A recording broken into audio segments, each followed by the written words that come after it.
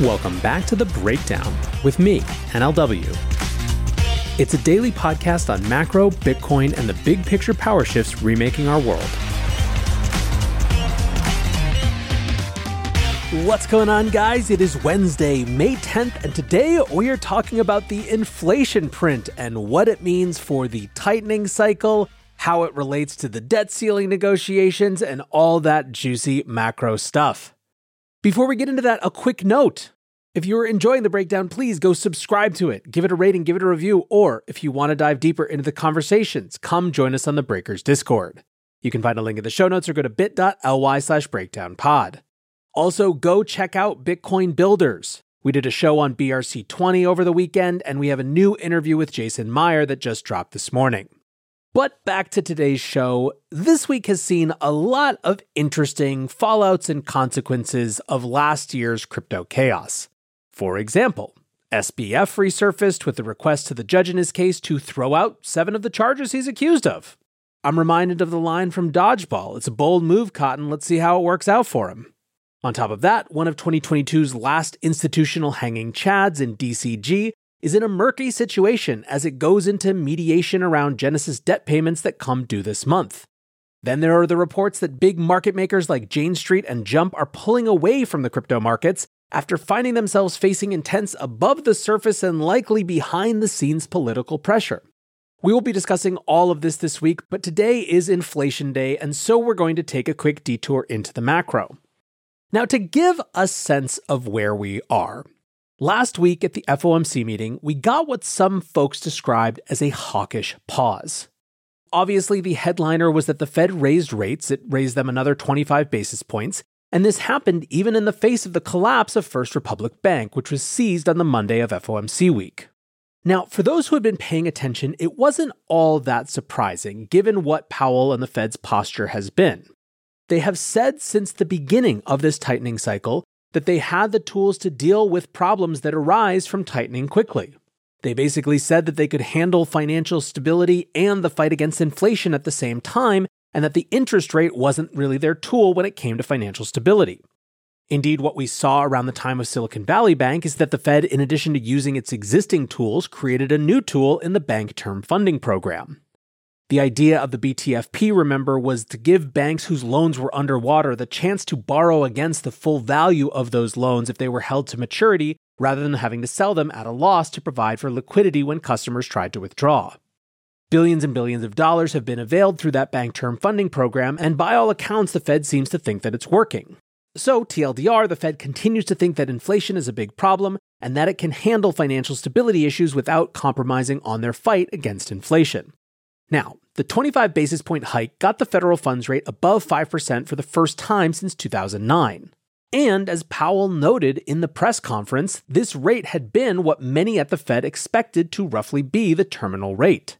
However, he would not commit to a pause or any sort of pivot. And this is why people called it a hawkish pause. While Powell did note that this was what many at the Fed thought would be the terminal rate, he made sure to project a clear message that the committee was biased towards more, not less action. Basically, he was saying that the Fed was not guaranteeing a pause in any sort of way, and that, to put it over simply, they could take it back. Now, on top of that, he repeated the same thing that he said over and over, which is that when push comes to shove, everything is going to be based on the data. Now, the biggest piece of that data was what the actual inflation numbers show. This morning, we got our report card. And heading into it, consensus estimates were calling for a 5% headline inflation rate in the April data, with core inflation that strips out food and energy coming in at 5.5%. That would be a pretty flat reading because March's inflation data showed 5% headline inflation with a 5.6% increase for core. Now the question was, if the CPI did in fact stall out at 5%, would the Fed be satisfied to wait and see how it all played out? Or would the lack of progress be enough to spur further rate hikes? Remember that at this time last year, CPI inflation printed above 8% and will continue to do so for the following 5 months. Since then, inflation has moderated significantly, but the Fed needs to see a viable path to 2% inflation with current policy settings to be confident enough to enter a rate pause at the next FOMC meeting. Now, that meeting will be held in the second week of June, beginning the day that the May CPI is released. That means in some ways, this data will be the last that they really have a chance to grok and comprehend, even if they will have early May CPI data as well. Adam Phillips of EP Wealth Advisors said, "I think what it's going to tell us is that the path towards normalization is not linear. It won't change our thinking for the Fed. The market could respond since they respond to anything that's inflation-related these days. But when you get down to it, I don't think it's necessarily going to change the Fed's calculus either." Now, in terms of markets, stocks traded down slightly into the end of yesterday's session, with overnight markets subdued in anticipation of today's print. Tom Assayi, founder of the Sevens Report newsletter, said that equities could break higher if, quote, "data points more convincingly towards a soft landing. There are no more regional bank failures, core inflation drops faster than expected, the Fed confirms the pause, and a debt ceiling deal is reached." Which is, you will notice, quite a list of prerequisites to see a positive uptick in risk markets. Brent Donnelly, the president at Spectra Markets, said, "CPI tomorrow. Most of the people I talk to are leaning towards modest strength in core as services remain sticky. I think goods prices are falling back to earth, but services will lag, and market knows this deep down, so will shrug off modest strength and go with any weakness." So, what actually happened?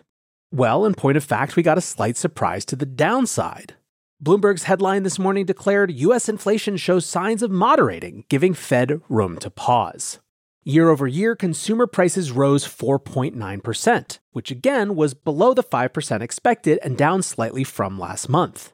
This was the first time in 2 years that we've been under 5% inflation. Now, once you take out energy and housing, service prices were up 0.1% in April, and year over year they were up 5.1%.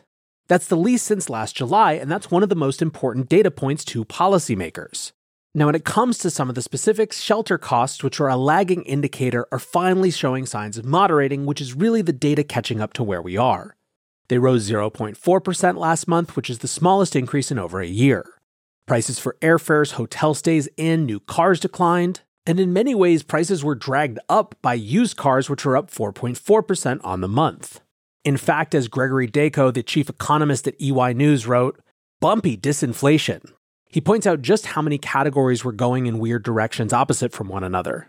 Food, many pointed out with much excitement, was at 0%, which is a 2-year low.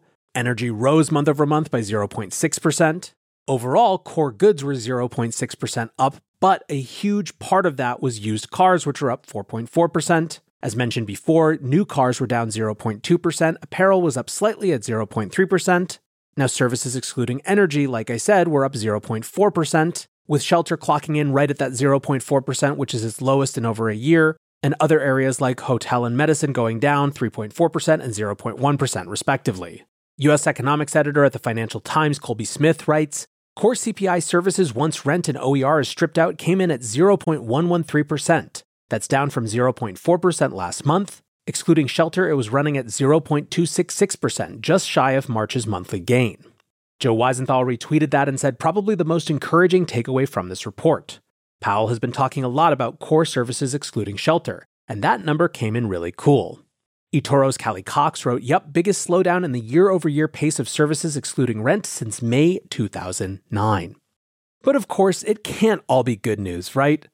There are too many people invested in doom for it to be so. And indeed, there is not only counterpoint data, there are also counterpoint narratives. For example, Zero Hedge writes, "Inflation's slowing, but wages slowing more. Real earnings are down for a record 25th consecutive month. In the 27 months of Biden's presidency, real earnings have declined 93% of the time." Getting outside even of what we might call partisan Twitter, even less biased commenters point out just how hard Powell's job is. Bloomberg's Big Take writes, "Powell's bet against recession looks good, minus the credit crunch and a DC standoff, and don't forget El Nino." They write, In Powell's view, the gravity-defying strength of American labor markets is smoothing the way for a soft landing, even after 5 percentage points of interest rate hikes in a little over a year. Powell told reporters last week after raising rates for a 10th straight time, it's possible that this time is really different. However, what Bloomberg points out is that Powell's quest for a soft landing has to overcome some pretty serious obstacles. The 3 that they identify are 1, a looming credit crunch, driven by the combined impact of Fed tightening and bank failures, they write. It will likely hit small businesses and commercial real estate especially hard. Number 2, they say, is a debt ceiling deadlock in Washington. Quote, "Coming to a head right now, the partisan standoff threatens a period of intense financial stress. If the U.S. government does default, the blow to the economy and markets could rival the 2008 crash." And 3, Bloomberg goes on, a climate wildcard from El Nino. The weather system is gathering force, threatening extreme conditions around the world that would disrupt commodity supplies, push prices higher, and keep the Fed focused on inflation. End quote. Now, there is definitely a lot of chatter around the debt ceiling. President Biden met with congressional Republican leaders yesterday for negotiations on raising the ceiling, but left with few signs of progress being made. After the hour-long meeting, Biden said, quote, "Over these last few days and weeks, there's going to be a lot of posturing, politics, and gamesmanship, and it's going to continue for a while." Still, he said he viewed the talks as quote-unquote productive. Republican House Speaker Kevin McCarthy had a different outlook, saying, "Everybody in this meeting reiterated the positions they were at. I didn't see any new movement." McCarthy accused the president of ducking substantive negotiations with the spending cuts being asked for by Republicans. And given that we saw him tweet about blaming crypto investors and their tax loopholes, I'm not entirely sure that that's wrong.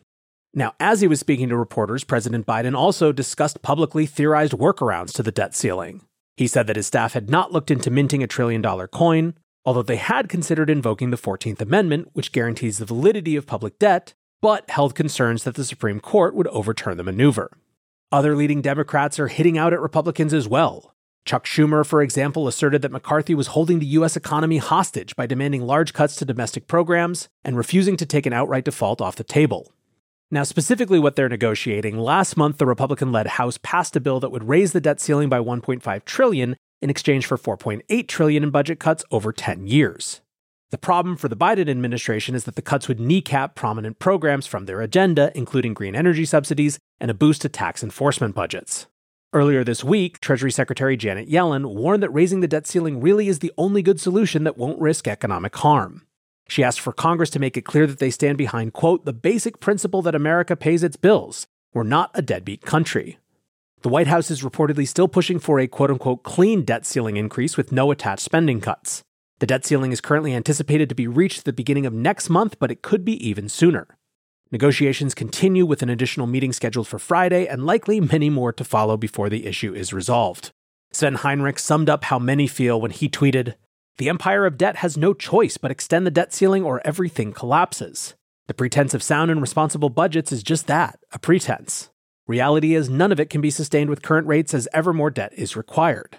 Jay knows it, Janet knows it." The Kobayashi letter writes, "The U.S. is 3 weeks from a possible default. The U.S. Treasury said default could come as soon as June 1st if the debt ceiling is not raised. Even if it is raised, waiting until the last minute would be costly. This happened in 2011, the, quote, most volatile week since 2008. In 2011, U.S. Congress saw an ongoing debate about the appropriate level of government spending. The Republican Party wanted President Obama to negotiate over deficit reduction, and the debate went on. As a result, the U.S. was expected to go bankrupt on August 2, 2011. On July 31, 2011, which was 2 days prior to the expected default, a deal was made to raise the debt limit. However, the days leading into July 31st were the most volatile since 2008. The result? U.S. markets crashed with the S&P 500 falling 19% in just 3 weeks in July of that year. Borrowing costs were said to have gone up by $1.3 billion in 2011, and it was later determined that borrowing costs actually skyrocketed by over $20 billion. We must avoid this scenario now. Waiting until the last minute to raise the debt ceiling would have massive implications. If it is not raised, even a partial default would result in a loss of over 5 million jobs. Next 3 weeks will be intense. Now, big minds in the market are thinking about all of this. Famed investor Stanley Druckenmiller has been quoted extensively recently on his views. In a recent discussion, he said, "I make my money in chaos. I've always made more money in equity bear markets than I have in bull markets because that's when macro goes crazy. If I wasn't so worried about the country, I'd be salivating over the opportunities this is going to set up." On inflation, Druckenmiller said, "This is really complicated. I've never seen this movie. If you put a gun to my head and said I was going to die if I'm wrong, I would say it's going to go down to 2.5% or 3% over the next year or year and a half. Powell is going to panic because it's coming down because of a hard landing. Then it's going to go back up to 5 or 6 because he won't have squashed it. He let the genie out of the bottle, but I literally don't know. I could literally see a crazy hard landing, deflation after an asset bubble, or I could see 8% inflation." Very useful answer, I'm sorry, but that's all I got. Druckenmiller also talked about the US dollar's status as the world's reserve currency. He said the CBO estimate for 2050 with a 4% interest rate, it had an 11% deficit. I'll tell you right now, if we have an 11% deficit, we're not going to be the reserve currency. We're not. You can already see things chipping away. Most of the people who own our assets abroad, they hate us. I don't see them storing their wealth in dollars. Finally, he had this choice statement around the debt ceiling. All of this focus on the debt ceiling instead of the future fiscal issues is like sitting on the beach at Santa Monica worrying about whether a 30-foot wave will damage the pier when you know there's a 200-foot tsunami 10 miles out.